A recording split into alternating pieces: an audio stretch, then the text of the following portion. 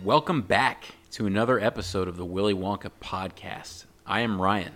And I am Eric. And we are about to take you down the journey of what could be the best part of this movie, and that is the Wonka factory. Mm-hmm. And we are about 40 minutes into this movie, and things are about to get exciting.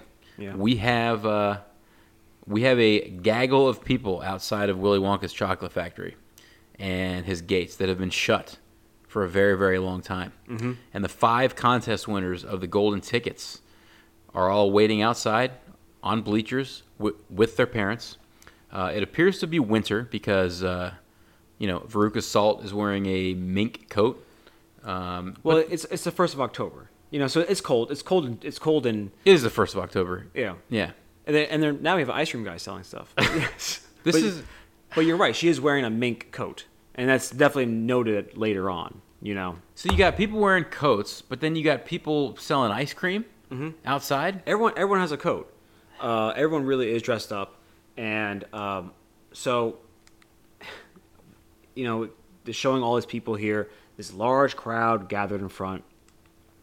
It does show Mike TV saying, "Hey, Mom, we're on TV. Hi, everybody. Hey, Marble Falls. Hi, Fish Face." Right? Yeah, and all his friends back home. Yeah. Yeah, and then we cut to this reporter talking about it. It was like, "Hey there, folks. This is the big day, right?" And by the way, quick little, if you've seen this movie and you're watching along, or there's a woman in the back with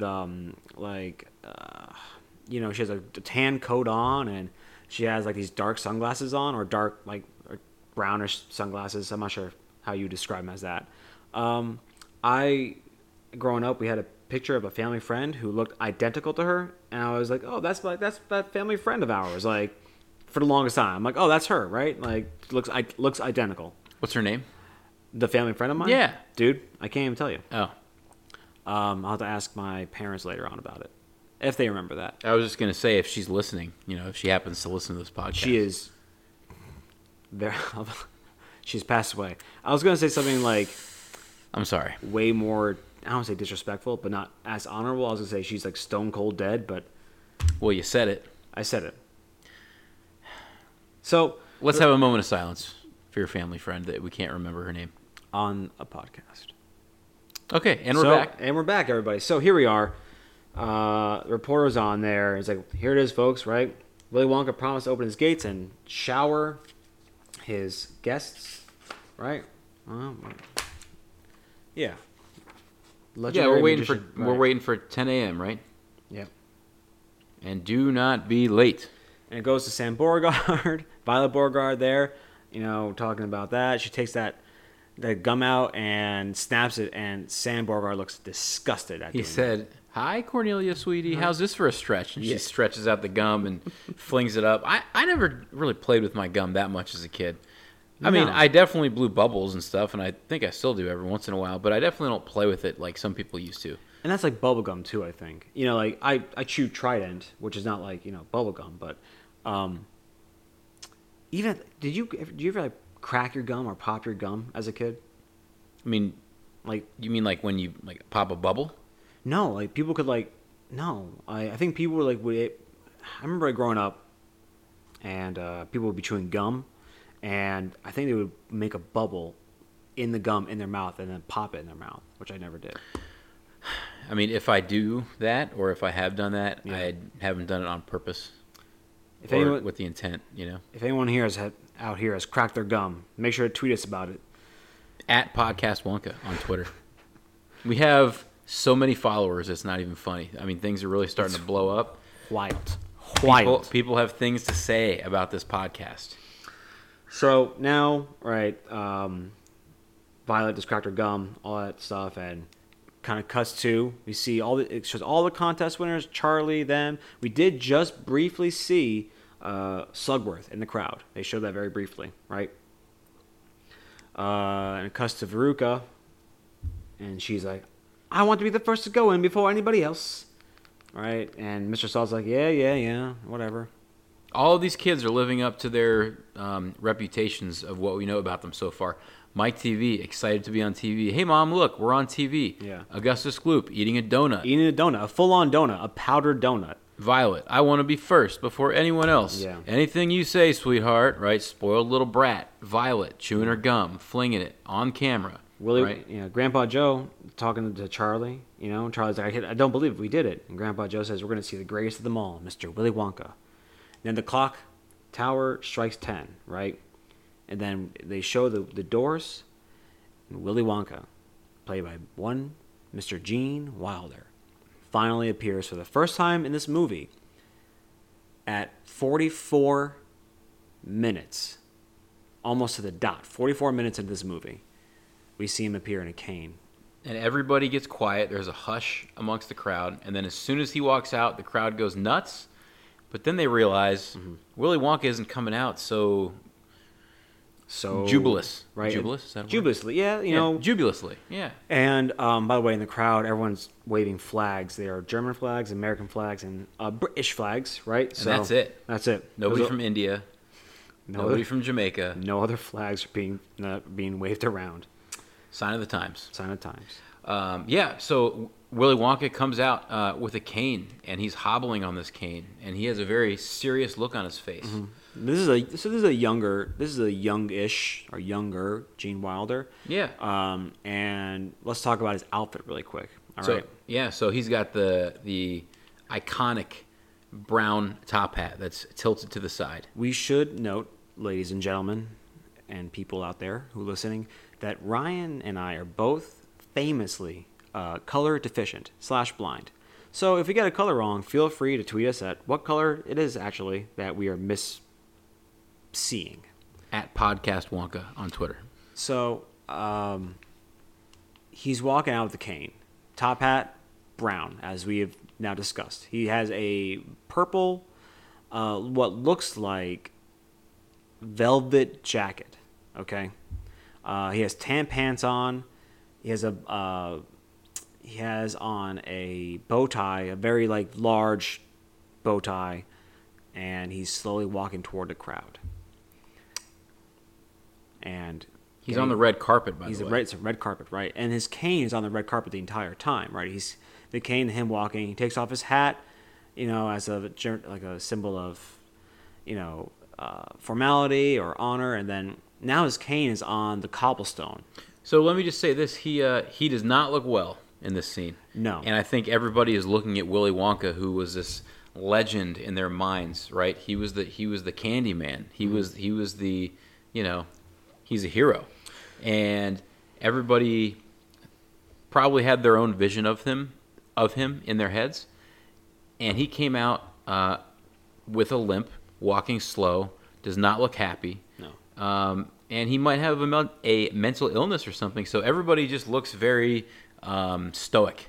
And I don't want to say displeased or shocked, but they're definitely shocked is it. Like they're not made disappointed. Just this is not what they expected. They haven't seen Willy Wonka in years, and he comes out in this what a former shell of what they might have imagined to be. So now his cane's on the ground. His cane is in this cobblestone, and he's stepping, and the cane gets stuck in the cobblestone. I actually didn't notice this ever until I just watched this again recently. So it gets stuck in the cobblestone, and his body keeps moving forward, and so does his hand. And he goes to take a step, and he realizes that the cane is stuck in the cobblestone. Mm-hmm. And he pauses, and he realizes that he doesn't have his cane anymore. Yep. And he looks like he's about to fall forward, like he's off balance. And his hand is like grasping, like, oh, it's not in my hand. And he's falling forward, and he does a somersault and comes back up. Jumps in the air, and everybody says, oh, he was just fooling us. And everybody's happy, and everybody's clapping, and he has a big smile on his face. And everybody's cheering. Yeah. And so this scene, and we want to talk about this one particular part because it is a important part in the movie. And while I am talking about this, I'm also looking up to make sure, because I've only heard about it once, but so when he does this, right, this is from Gene Wilder, right? Gene Wilder, I believe, insisted on this scene on the trip, right? Because from what I understand, right, he's still improvising on some of that stuff because he wanted to do that to show that he's doing it for a reason. he's doing this to show them that now, from when you see Wonka from now on, you don't know if he's messing with you or he's telling you the truth, right? And that's the whole thing. Not that like it's kind of we don't always know when someone's telling the truth, but now we know in this one scene that he might be playing us or he might be serious. But that's kind of all part of it, you know. Well, and that definitely follows what he or how he acts for the rest of this movie. Mm-hmm. I mean, everything he says, as we're about to see, is outlandish. Yeah. And sometimes he's being serious and sometimes he's not. And even now, as the viewer, sometimes I'm like, was he being serious there? Yeah. Or was he just pulling their leg? So this is, again, he created himself, in fact. And he was adamant about it, right? And that in the move, like he said, he would refuse to be part of it unless it was like guaranteed this shot. Something that he insisted on, right? So this is something that Gene Wilder he was really about this movie, and it really shows. So we're going to talk forever about Gene Wilder because this is the movie. We finally see Willy Wonka from Willy Wonka and the Chocolate Factory. This is going to be I mean the man that this movie is named after, right, appears 44 minutes into the film. Yes, it's so he's literally just a mystery. He's not even a figure. We don't know what he looks like. Mm-hmm. We don't know what his personality is until 44 minutes in, and finally it's this big, like this is what he looks like. Yeah. Oh my gosh, he has a limp, right? And then he falls, does the somersault. Pretty good somersault, by the way. Yeah, it's really good. Yeah, it's great. So then he jumps up and everybody's happy. They're all cheering. Yep. And he comes out, and this is now his first words to the whole crowd, right? And he says, thank you, welcome my friends, welcome to my chocolate factory, right? And he points to the ticket holders, and he tells them, would you please come forward, right? And right there, right, Veruca Salt gets first, right? They're pushing people along, and Charlie's last. They're going slow. But as they're walking down the aisle, Slugworth is giving them all thumbs up. I feel like Slugworth gave Charlie a little more of an oomph on his thumbs up than everybody else. He definitely did, looking right at him. And then he tells the Grandpa Joe, that's Slugworth, and he turns around, right? And that's that. So now Veruca Salt is first, and Wonka is greeting them, says, nice to have you here. So glad you could come. It's going to be an exciting day, and I hope you enjoy it. I think you will. It's just kind of like, there's always an undertone of sarcasm with Gene Wilder playing Wonka. Like, it's just always a little bit of maybe facetiousness, and it's just part of the brilliance of his performance. I mean, and it's so prevalent throughout the rest of this movie, and it becomes a part of his character. I mean, there's been memes, sarcastic Wonka. Oh yeah, famously, famous, right? Which we will definitely talk about when the scene comes. But yeah, I mean, and it begins right here. As soon as these kids walk in, he has things to say to each of them that are, facetious and not condescending necessarily right away, but like, what's the word that I'm looking for? Like when he talks to like Augustus. Yeah. Oh, and you're in such fine shape. It's sarcastic. It absolutely is a sarcastic comment. Underhanded maybe is what you're looking for. Patronizing? Or patronizing. Patronizing. Is that the right word? I think patronizing is more almost it could be the word. Yeah, let's go with that. If we're wrong, go ahead and feel free to tweet us at... No, there's... No. No, there's a word that I'm looking for. We can come back to it. But anyway, so these kids start to walk in with their parents... And so Veruca Salt's first, right? And she says, I'm Veruca Salt. Not, hi, Mr. Wonka. My name is... Nice to meet you. Yeah. I am Veruca Salt. It's, I'm Veruca Salt. Like, you should know who I am. And Wonka says, my dear Veruca, what a pleasure. And how pretty you look in that mink coat. And she says, I've got 3 others at home. Of course she does. Because she's a spoiled little brat. Ridiculous, right? And then Mr. Salt comes over, and they move alongside. And then Augustus Gloop. Augustus is my dear boy, right? You see you in such fine shape, and the Radiance of Gloop, right, just over there, my dear lady, and then Violet Beauregard, Darren Child, welcome here. What kind of gun you got? She asks, and he just ignores. Charming, right? And then you have Sam Borgard, right? Trying to sell him. Trying to sell. He hands him his card. He's just trying to sell his car company, and he's yeah. anything with Sam B is a guarantee. Love it. It's absolutely a fantastic part of it, right? And then like Sam Borgard here, right? And he's like, "Yep, if you ever need anything in the automotive line, just call on Sam B. Phone number's on the car. With Sam B, it's a guarantee." And then Mike TV comes up. I'm Mike TV. He pulls out a plastic gun. Yeah, and then he like kind of like shoves it, looks like into his stomach, right? And he says, "You're dead. Wonderful to meet you, Mike. Miss TV, how you doing? What adorable little boy you have, right?" And then I guess all the kids just kind of say their name. They don't really introduce themselves. They just say Charlie Bucket, and he gives it to them, right? And then Wonka says like, "Hey, I read about you in the papers." I'm not really sure why that's so much. Why he has a different like line from that, but again, he's local, right? He said my grandfather, Grandpa Joe, instead of saying my grandfather Joe, but delighted to meet you. And then this is all very part of it. He's like, delighted to meet you, overjoyed, enraptured, entranced. Are you ready? Yes, good. On we go. His vocabulary is fantastic. Yeah, it's great. And then he's a thesaurus. He's just a human thesaurus. Yeah, he's well read. This is something else too. So Charlie finds the golden ticket on September 30th. Yeah. Right? 30 days of September. It's 30, yeah. Yeah. So October 1st is when they have to be there. What if Charlie lives in Germany? Like, what if that golden ticket doesn't get found the day before October 1st? Well, we got a problem on our hands, people. Guess what? They wouldn't have made it because they were of lesser means, unfortunately. I think this is where we need to do our first I Believe button. Beep, beep, beep. There it is. Yep. And we're just going to go ahead and believe it. Yep, and that's all part of this children's book and novel that we are doing a critique on. Okay. All right. On we go. On we go. So now it moves forward. We enter the factory. They are walking in, and Wonka is telling them to take off their coats, all that stuff, their coats, hats, galoshes, right? And Wonka does say a very famous line that I think Ryan might want to tell us about. That is, we will see later on, right? It's just kind of how he phrases it. So they're entering in, again, sorry to take off their stuff, and they see this big, I don't want to say grand entrance or lobby. Well, no, here's the line, right? Where he says, "Hurry, we have so much to..." Wait, what does he say? He says, "Wait a minute." He said, "We have so much time and so little to see." Wait a minute. Strike that, reverse it. Thank you.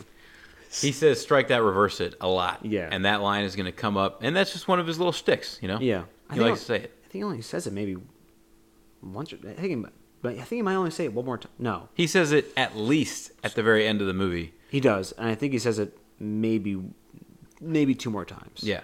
Well, but it's a good enough line that it's a shtick. Yeah, absolutely. Yeah. And then, right, so now everybody's taking their coats off and their hats off, and they're putting it on these little and coat these racks. coat hangers, and then all of a sudden they're designed as hands. Yeah, right? you realize that they're hands. Right, their hands like in like a golden, and they grab it, right, and everyone's like surprised, like little surprises around here, every corner, but don't be dangerous, right? And then the hat gets taken off of Grandpa Joe's head without it. And it's kind of a funny part, Takes it off his head without him knowing about it. But, of course, we can't go through this chocolate factory until everybody signs a contract. Yeah. A cover-your-ass contract. Basically, there's a lot of stuff that's going to be happening. Yeah. And we're not going to be held liable for anything dangerous or anything wrong that happens to your kids. This contract, by the way, is on a very nice piece of parchment. It is absolutely, it's parchment paper, like, massive. And it's on the wall. It's on the wall. Huge contract where it begins as hereas the management cannot be held responsible for any accidents, incidents, loss of life or limb, and the font continues to get smaller. Smaller and smaller. Right. It kind of looks like a Star Wars movie with the opening credits. Yeah, it does. And then they're reading it, you kind of hear them frippery. And then it gets impossible. The small writing, the fine writing, as they say, right? So he calls up Veruca first, and Veruca goes to sign it. And this is a great line in here, where There's a great line there where he's like trying to sign it. Like, hey, don't talk about.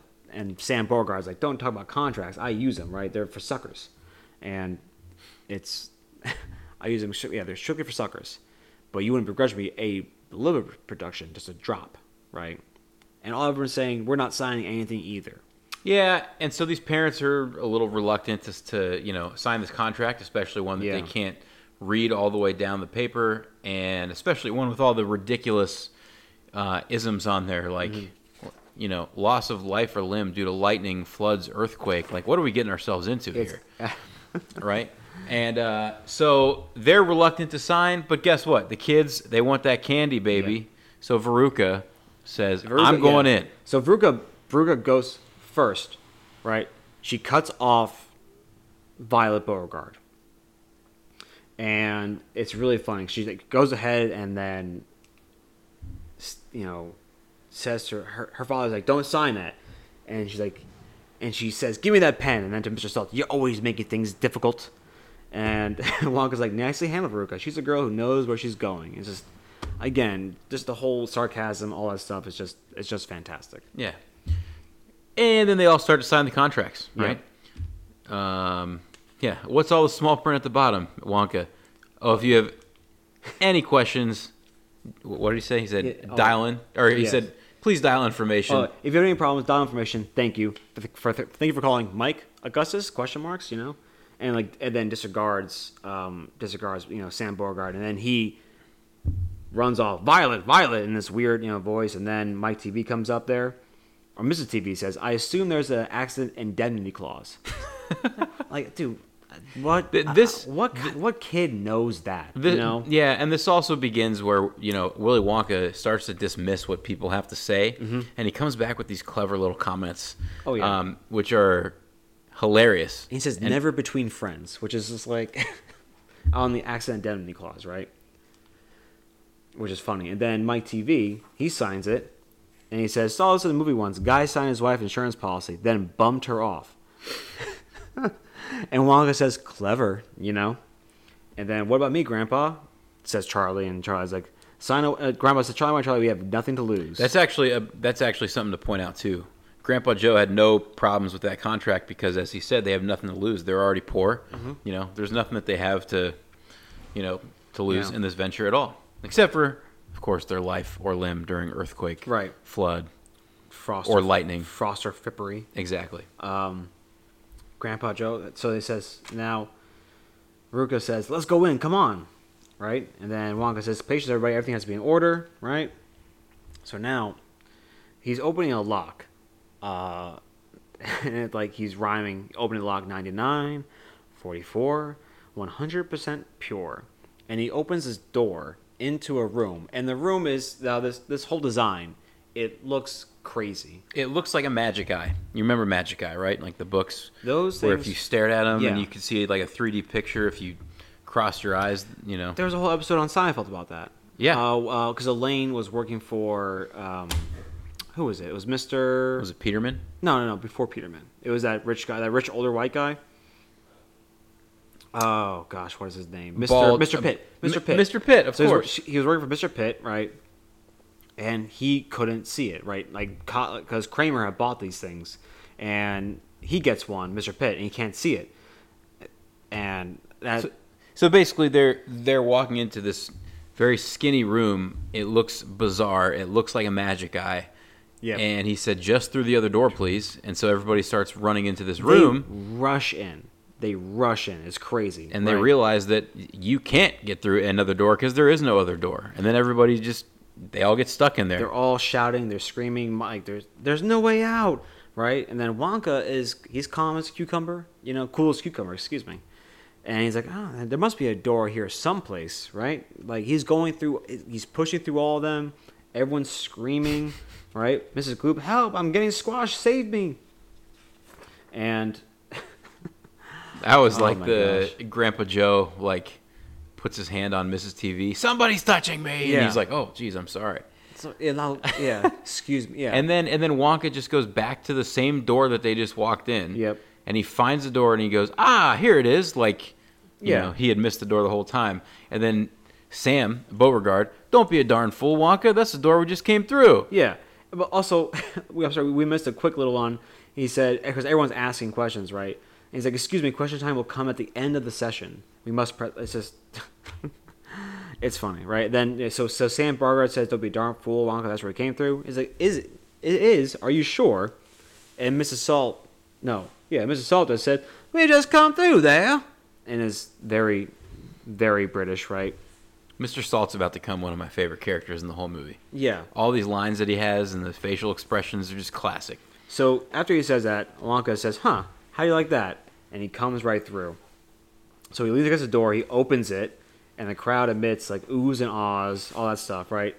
It's all different. And Wonka's like, oh, there we go. And this is a great line. This is an absolute fantastic line where Mr. Salt's like, what is this, Wonka? Some kind of funhouse. And Wonka's like, why? Having fun? Again, in a very sarcastic tone, right? And Mr. T's like, I have enough. I'm not going in there. And you see Wonka going in, and he's getting, and they say, oh, he's going smaller, right? The room is getting very small. But I think a good point here is they haven't even gotten to any candy or any chocolate or any factory of any kind. All they've seen from this guy so far is him pulling a fast one on him, limping outside of a building. Yep. They had to sign some weird-looking contract where hands were taking our coats and our hats, right? And then you had us walk through some weird room where we just came out the same door that we walked in through. They're getting squished by each other. And so these parents have already had enough, right? And this guy, he's already a wise guy. He's already being sarcastic. And so they've just had enough of it already. Sam B., come on, Violet. Yeah. We're going to get out of here. We're getting out of here, right? But there's nowhere to go. No. Except for to follow Wonka into this room where it looks like the room is getting smaller. No, it's not. He's getting bigger. Yeah. Right? And Wonka, and they say, come on, Violet, let's get out of here, Sam Beauregard says. And Wonka says, oh, you can't get out backwards. You got to go forwards to go back. Again, we better press on. Some, not tricky, but puzzling things that he says, right? Just that everybody, he says in dismissing tone, and people are confused by it, and it's kind of go on, So it's just like... And then here you just get line after line where you're like, is this from a poem? Is this from a song? Yeah. It's it's fantastic. It really is. So the room's getting bigger. No, it's not. He's getting smaller. So he starts talking, right? No one can get through that little door, right? Yeah, they're all hunched over in the very small room that, they were all standing up in and then had to walk through to go forward to get back, right? And now they're all hunched over, and he has this big smile on his face, and he says, my dear friends, basically you're now about to enter the room where things are about to get real. Yep. Right? He's like, yeah. He's like, you're bleeding off your nut, Wonka. No one can get through that door, right? And that's what he's saying. So he's talking about the enter the factory, right? The most important part of it, the nerve center. The entire factory. He said, inside this room, all my dreams become realities, and some of my realities become dreams, right? And almost everything you see is eatable. Edible. I mean, you can almost eat everything. And then Augustus says, let me in, I'm starving. And it's just... And Wonka's like, don't get excited. Settle down, Augustus. Yep. You don't want to lose your head. Now, we want anybody to lose that yet. And then he pops open... He pops open this lock. It's a little mini keyboard, basically, right? It's a mini keyboard. Now, and he says that it's a musical lock. It's a musical lock, right? So now, looking at this transcript, and then also on the subtitles, we never caught this until recently. Well, okay, so again, as a kid, you don't typically watch this movie with subtitles. I and my wife, right, we like to watch things with subtitles now because we found that you pick up on things that you don't normally pick up on without them, especially with our kids running around and stuff. Like you just have to have subtitles on sometimes. So when Eric and I were watching this scene with subtitles, we picked up on a pretty funny thing that we had never picked up on before. Yeah. Right? Wonka pulls out this lock. He said that this is a musical lock, and he plays this little jingle on the piano to open up the door. Right. And Mrs. TV looks back to Mr. Salt and says, Rachmaninoff, Yeah. right? Which is a very famous composer with Right. the likes of Mozart and stuff, right? After he plays a musical combination. Right. And so then Mr. Salt, kind of gives one of the famous, like, okay, wait, like, what? Huh? So what did you say? She says Rachmaninoff. Wonka played Mozart's Marriage of Figaro. She said Rachmaninoff so arrogantly, like, Yeah. like I know what that is, but it's not on the subtitles. Right. It was a Mozart jingle. It's Mozart's Marriage of Figaro. So again, she turns to Salt and is like Rachmaninoff, and like in a very smug, like she knows what exactly it is, and he's like, yeah, huh, what? and now you will see this throughout. It's kind of a false confidence that it's a false confidence that Miss TV has that I absolutely love. I think we all know a Mrs. TV Absolutely. somewhere in our lives. She would definitely fit into a class of. She's a Karen. She's a Karen. That's like. Yeah, she could definitely be a Karen. Yeah. Especially of the women chaperones that are in this movie. Yeah. Yeah, she's definitely one of them. Absolutely. Yeah. And when you stack her up against like Charlie's mom, who definitely is like a 6.5 or 7, she's like a 4.5. Intellect. Mm-hmm. Yeah. Yeah. Absolutely. Yeah. Well. All right. So here it is. Here it is. Here it is. We are about to enter the chocolate room, and we are going to take a very, very short break. When we come back, we'll be entering in to the chocolate room. All right, we are back. Eric and Ryan are here. I'm Eric. And I'm Ryan. Back from our break, and we are about to enter into the chocolate room from Willy Wonka and the Chocolate Factory. This is pretty much why these kids are here. It is. And it's pretty much why we're here doing this podcast and why people love this movie is because of this scene. And it's where some realities become dreams and some dreams become realities, as, Willy Wonka just famously said. So where we left off was they were in that cramped hallway, Mm-hmm. right, where the room was big and then it became small, and Wonka played a Mozart jingle, and it opened up this little small door, but the next scene immediately cuts to a gigantic door that looks like, I don't know, it's part of a vault at a bank or something. It's a big, heavy black door. And then if you're looking at this, and here's where some of the nitpicking might take place, is that they open the door and you can see the back, and you do see that glass/metal gated door that they went into initially into that confusing room.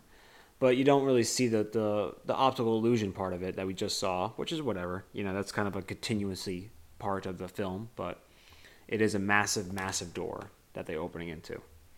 Or going into the room, right? So then they're walking in. Wonka says, hold your breath. Make a wish. Count to 3. And then he begins to sing Imagination. Or not Imagination. It's what is the actual song? It might be Imagination. Yeah. It's I think so. I think it's a little bit more than Imagination. Like maybe A World of Imagination. Mm-hmm. Pure Imagination. Pure Imagination. We should know this. We are supposed to. We are enthusiasts that have not yet graduated to experts. But he, so as he says this and as he starts singing this song, it shows the chocolate room, which is this big open room with green grass and trees that are full of candy. Yep. And a chocolate fountain. You can see that. Yeah, it's not just a chocolate fountain, it's a chocolate waterfall. Fountain. A waterfall. Excuse me. Pardon me. With a river as well. Oh, there's a river. We don't know that it's chocolate. I guess maybe we do. Yeah, maybe I get it away. Maybe it's implied. But and he's also waving his cane around, not letting anybody go in front of him, right? He's taking 1 or 2 steps down the stairs, and then he takes 3 or 4 up the stairs. Basically, don't rush, right? I think that's the big point of this is he's trying to get these kids to look, but don't rush into this. And he's smacking his cane around to the ledges, not letting them pass as they try to go past him. And then he's playing with Mike TV's hair. And then he pulls out. He pulls out, plucks a couple hairs and just throws it out. Like, throws he's like, away. "Hey, what the fuck?" He's like, "Why'd you just pull my hair out?" And he's like dancing on the steps, right? Again, not letting them leave, and then holding them back, right? And then letting them go through. And they're running. They are running wild. They are not only are they running wild. This is worth mentioning. These kids know exactly where they're going. Like this is a planned, coordinated attack on this chocolate room that they've had planned for months, and they all sprint towards whatever candy that they want to go and try first. Mm-hmm. And there are, I don't know. I mean, look, there's candy canes. There's trees where gummy bears. Yeah, these giant gummy bears. Which, by the way, we talked about the giant lollipops from Bill's Candy Shop. Have you ever tried one of the giant gummy bears before? Because they're out there. No, but I did have a giant Sour Patch Kid. Ooh. The day after my wedding, and it sucked the filling out of my tooth. That's a true story. Sour Patch Kids are my jam. They're one of the best ones. Anybody who knows me knows the Sour Patch Kids are my thing. They're so good and addictive. Yeah, I mean it's all sugar. Like just pure. Give me that sugar, you know. But yeah, I mean this candy room, this chocolate room looks amazing. These trees literally have giant, colorful looking candy canes everywhere. There's mushrooms with, where like the whipped white cream. spots look like whipped cream. Yeah. I mean, there's giant balls of jelly. And the whole purpose, and we learn about it later, but this whole room is just kind of crazy that he's created this room of where everything's edible. For who? I mean, I guess it's a fun part of the movie. Then, one of the cooler things that I definitely loved as a kid was when he sits down next to this little bush of teacups growing on a bush, and he's drinking out of it what one would presume is tea. Wonka's drinking that while he's singing the song, and he finally finishes the song. He drinks all the tea and then takes a giant bite out of that teacup. Oh, and it has that crunch, I'm you're sure, like, man, that thing tastes good. Yeah. I never thought that it was tea. I always thought maybe it was a juice or a water or something like that. But yeah, it could definitely be tea. That would make more sense, I guess. Yeah. But yeah, you could literally eat almost anything. So then that song ends. We're still in the chocolate factory, right? And you know what? We'll talk more about the Pure Imagination song probably later in the episode. But, that song ends and it kind of cuts over to Mrs. Gloop and Mr. Salt, right? Talking about this river, right? And they basically start talking trash about it, like what a disgusting looking river, right? Yeah, Mrs. Gloop, disgusting dirty river, and then Salt's like, it's industrial waste. You ruined your watershed. I don't know what the fuck that means. Like, you ruined your watershed, Wonka. It's polluted. Well, I think this is another point too. Is some of these parents are skeptics. Yeah. And the kids are still thinking that this is an amazing thing, but the parents might necessarily not be. Yeah. But, you see all the kids, that's chocolate. That's chocolate, like a chocolate river. And then Grandpa Joe says, that's the most fantastic thing I've ever seen. What do you think that actually is, when they filmed it? I mean, what do you think that they used to make it look like that? Because that's not necessarily Potomac River looking water, right? I mean, it's, it is? Pure brown. The color, it really does look polluted. And it doesn't look like what... All right. If you guys grew up drinking Yoo-Hoo, which I definitely think is not a very popular drink anymore, that's what I would consider chocolate water. Yeah. It's not chocolate milk. It's not labeled chocolate milk. It says a chocolate drink. Right. That's kind of what this is, the closest thing it looks to, except this more has what we perceive to be as almost a crimson color. Yeah. Maybe. Again, colorblind. No big deal. But, so, I don't know, man. I don't know. I think it's just colored water. I think that's what it is. It's just colored water. It probably is. Yeah. Or, I mean, maybe they did it post-editing if they had that technology back then. Maybe not. Yeah. But, yeah, I mean, definitely a colored water is probably what they use. But it does look like Yoo-Hoo. You're right. You're absolutely right. So we're actually about to get to a pretty important scene in this movie. That they had to do a little changing from the book. And I want to take a minute to talk about this. So... Yep, here's a chocolate river. So then, okay. Talk about how it churns 10,000 gallons an hour, right? Yeah. He says that the chocolate waterfall is actually mixing and churning the like chocolate itself, right? 10,000 gallons an hour. Yep. And then he says no other factory in the world mixes chocolate by a waterfall. And then he says to Mr. Salt, like whispers, but it's the only way if you want it just right. And then Salt looks at him. This begins what is probably my, again, another Mount Rushmore character in this movie of mine is Mr. Salt during these chocolate factory scenes, because Mr. Salt thinks Wonka is an absolute nutcase. Yeah. He thinks he's crazy. And everything that he says, he always gives this look, like he does that quick look up to him, and then he looks down, and then he looks back up like, huh? Like, what's he talking about? Because Wonka just keeps delivering these lines to him. Like, he whispers, like, hey, like... It's this. Yeah, you know? and this is for you. This isn't for anybody else to hear. Yeah. But Salt's like, what the hell is he talking about? Yeah, everyone's like turning to Salt saying crazy stuff. And he's just like, Salt's is like, yep, okay, sure. So now they are looking across the river, Charlie points out, and we first see our Oompa Loompas. And also, guess what Grandpa Joe says? He says, jumping crocodiles, Charlie. Now we know who makes the chocolate. So that's the second jumping crocodiles from Grandpa Joe. For those who are keeping score at home.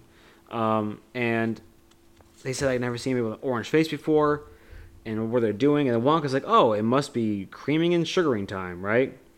And Violet says, well, they can't be real people. And Wonka's like, oh, of course they're real people, right?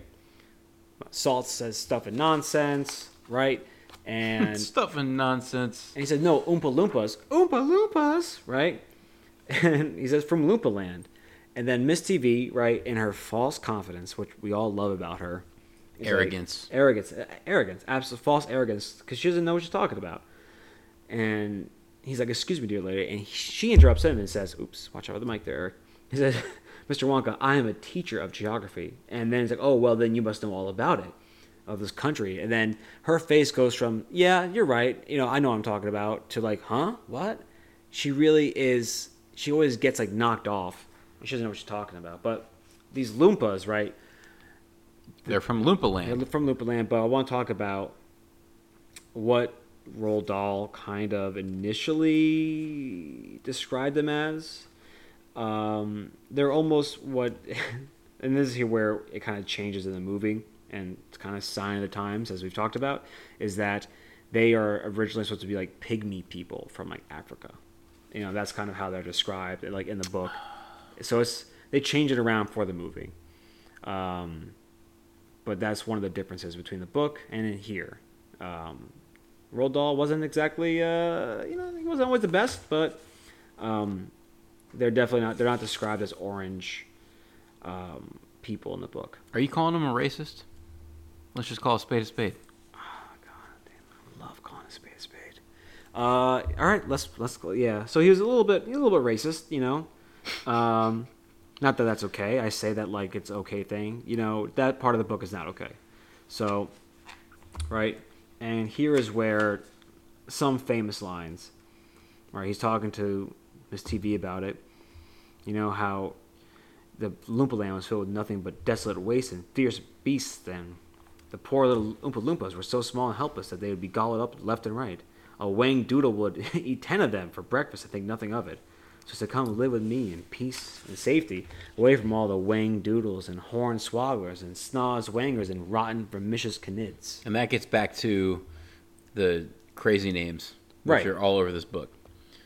And then Mr. Salt, in his disbelief and his refusal to deal with Wonka's bullshit, is like, Snoz Wangers, vermicious canids? What kind of rubbish is that, right? And here's another classic line delivered by Wonka, which I think is probably, again, one of your favorites. It's just like... Oh, yeah. He just, like, dismisses everything that they say. Yeah. What kind of rubbish is that? And he says, I'm sorry, but all questions must be submitted in writing. And he just continues on. Right. He just doesn't acknowledge any of the skepticism or any of the,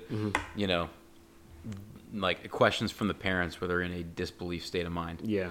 And then, Veruca Salt's like, I want one of those, and Mr. Salt's like, I'll get you one by the end of the day. And she's like, I want one now. And then Violet Beauregard's like, turns around and says, can it, you nit? She's already done with her shit, And then we pan to none other than Augustus Gloop, who is taking handfuls of chocolate from the river and drinking it like he hasn't had a drink in months. It's wild. And he's not just tasting it. He is, I mean, handfuls, 2 handfuls. And Willy Wonka says, Augustus, stop. Yeah, stop it. You know, like My chocolate must not be touched by human hands. he's like screaming. He's very passionate about it, like trying to get through there. He runs over there, right? And his mom, too, one of her lines that she says over and over, Augustus, save some room for later. Yes, she does. And so Wonka runs right up to him, and it startles him, and he falls in the water. He does a front flip somersault into the water. And Wonka, great line here, my chocolate, my beautiful chocolate. As Augustus is sitting there drowning, help, I can't swim.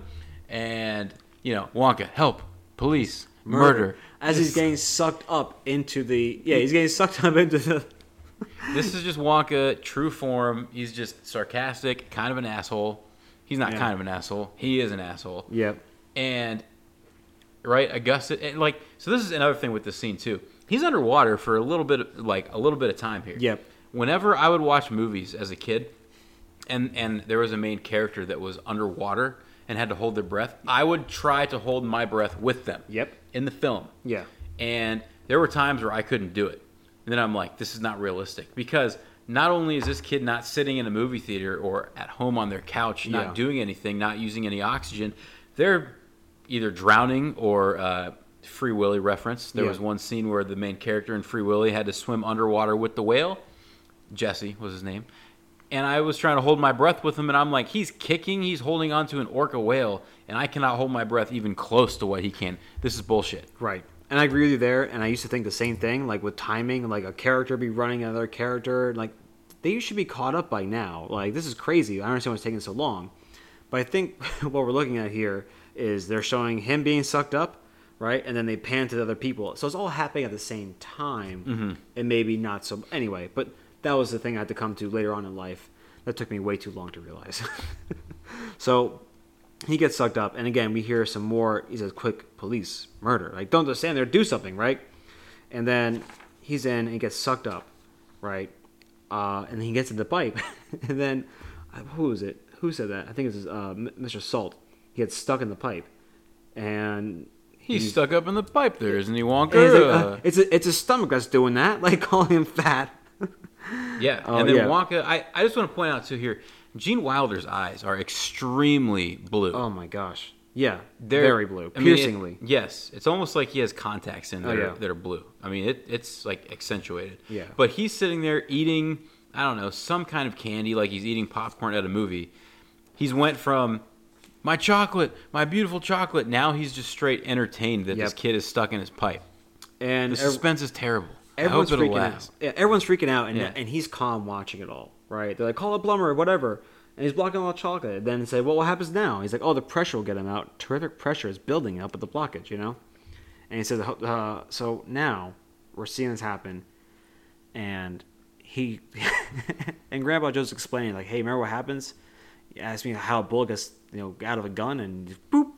He shoots up this pipe like like you're going to the bank and you put one of those things in there and it whoosh, when it goes up the pipe. Yeah. And Mrs. Gloop here says he'll be turned into a marshmallow in 5 seconds. And then Wonka turns to her and says, "That's crazy. That impossible, my dear lady. Impossible, my dear lady. That's absurd. Why? Because that doesn't go to the marshmallow room. It goes to the fudge room. Like, how do you not know this? Yeah, how do you not know this, lady? Like, yeah, your mind?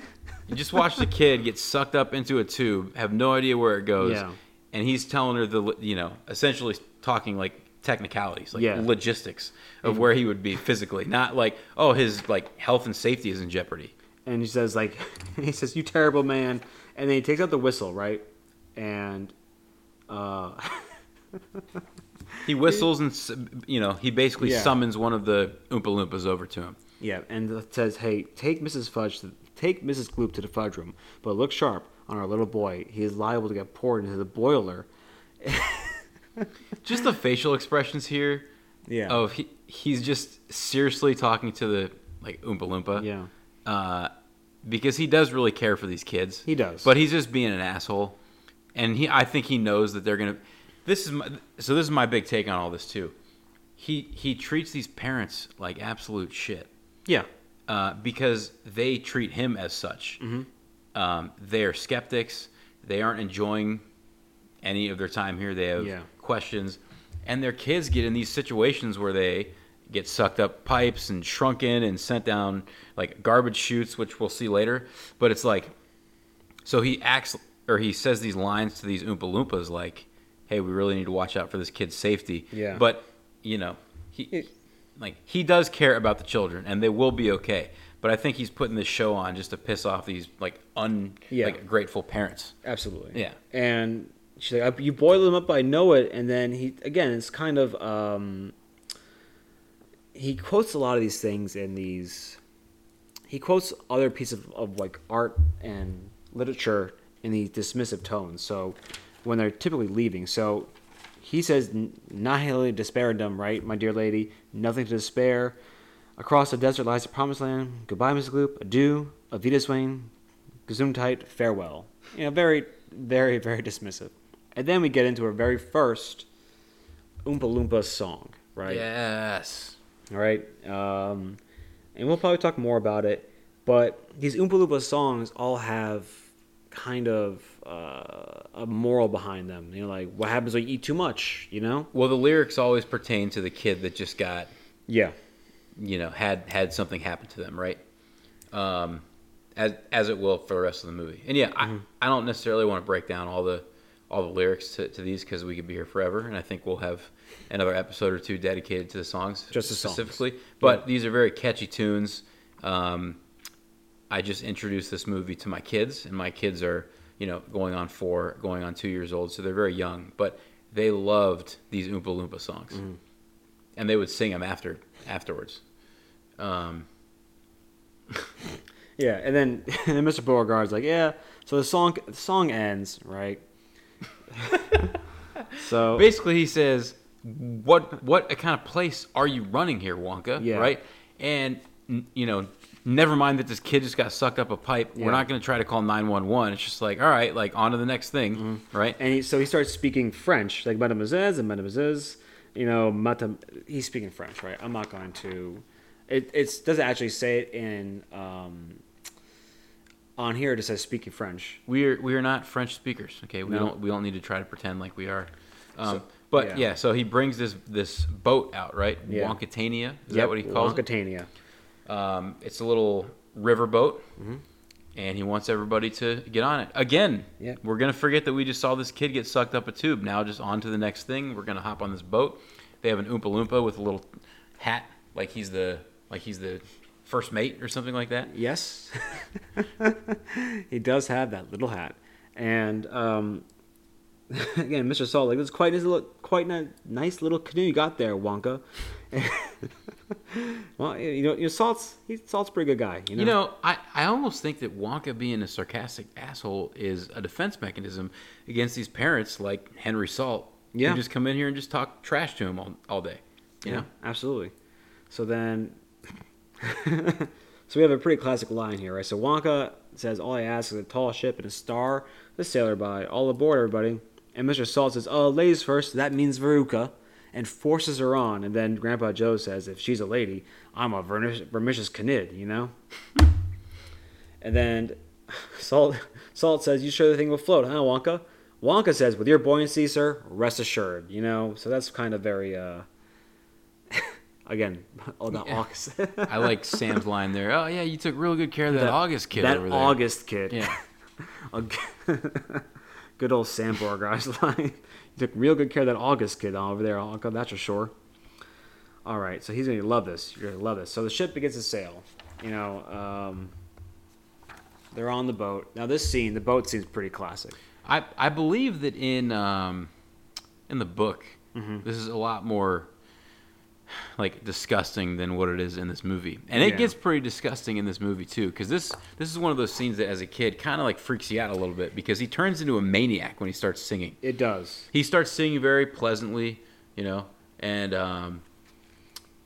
they're just streaming down this chocolate river on this bon voyage trip that they go get to look at all of the candy, and then once they start going into this tunnel is when things start getting a little crazy. Oh yeah.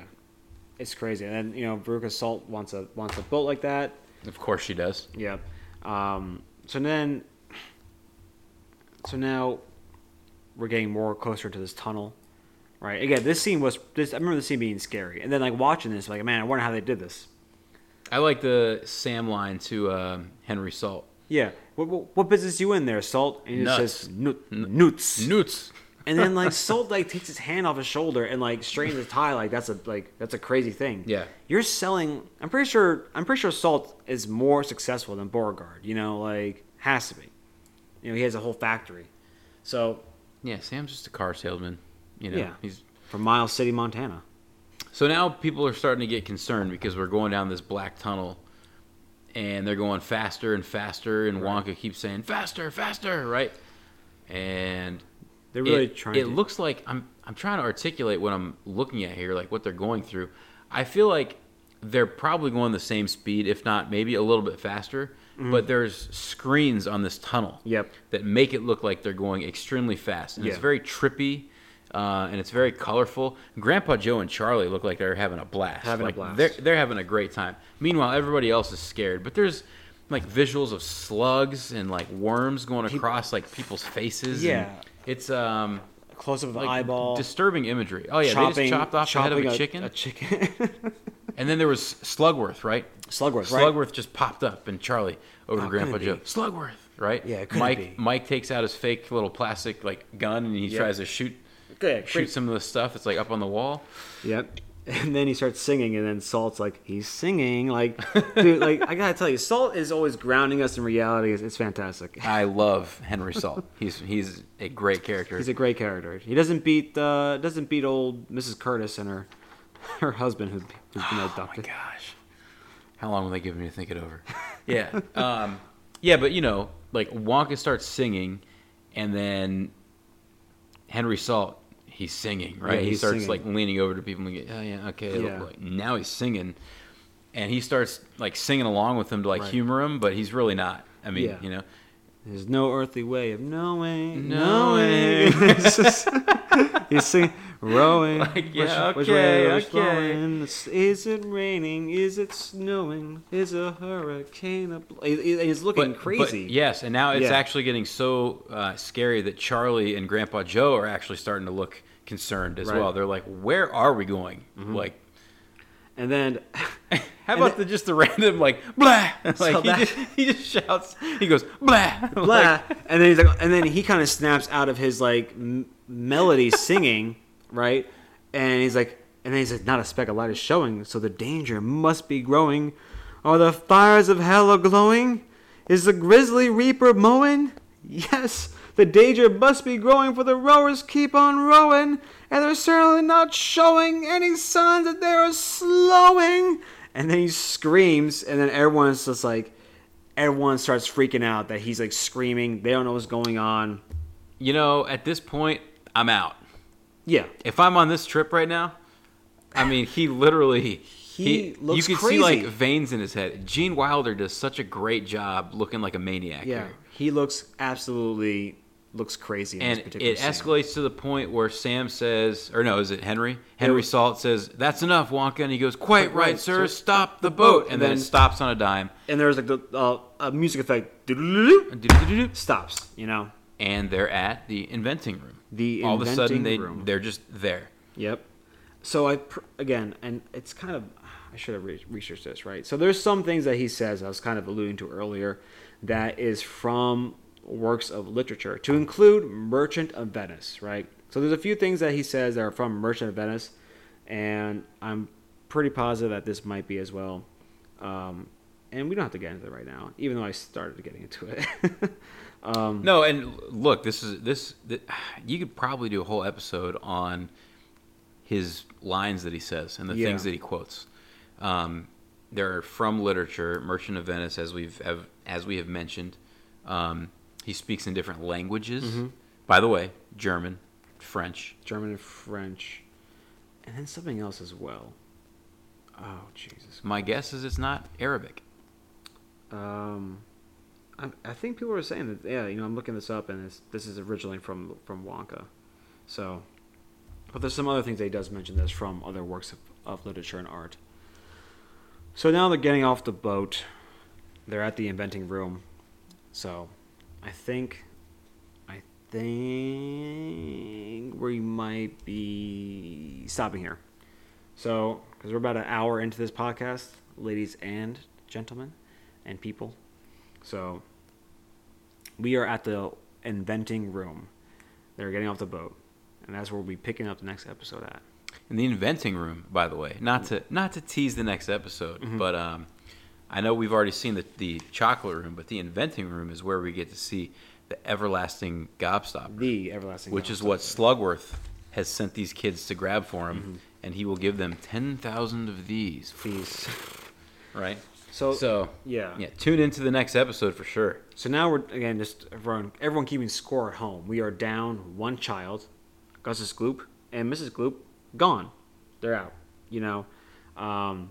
So we wonder who will be next. You know, it's that boat scene. It's a great scene. Definitely one of the most memorable ones. I know we kind of, I don't want to say we talked through that really quick, but I just, watching as a kid, it was pretty scary. You're not a bad parent if you fast forward through that scene, by the way, for your children. Yeah, it's scary. Like, it is scary. Like, watch this now, you're seeing it. Like, okay, this imagery is not as bad, but like, as a kid, you're seeing a snake crawling across a woman's face. No one's helping her. Like, what's going on here? You know, they're chopping heads off chickens. You can skip this scene if you have children. They have, they're showing like close up imagery of a crustacean eating. Like, it's just horrible. Horrible. It's a night and day scene because you went from the chocolate room, which is the most joyous thing in the world as a kid, unlimited candy, you can eat anything. Yep. And then you go on this creepy boat ride. Yep. This crazy boat ride. Yeah. And this, I mean, if this doesn't solidify that Wonka is crazy for these people, again, they should have left by now. Like he's going crazy. I mean, like I said, if I'm there myself, I'm out at this point because I don't. The way that Wonka acts on that boat scene is irredeemable for me.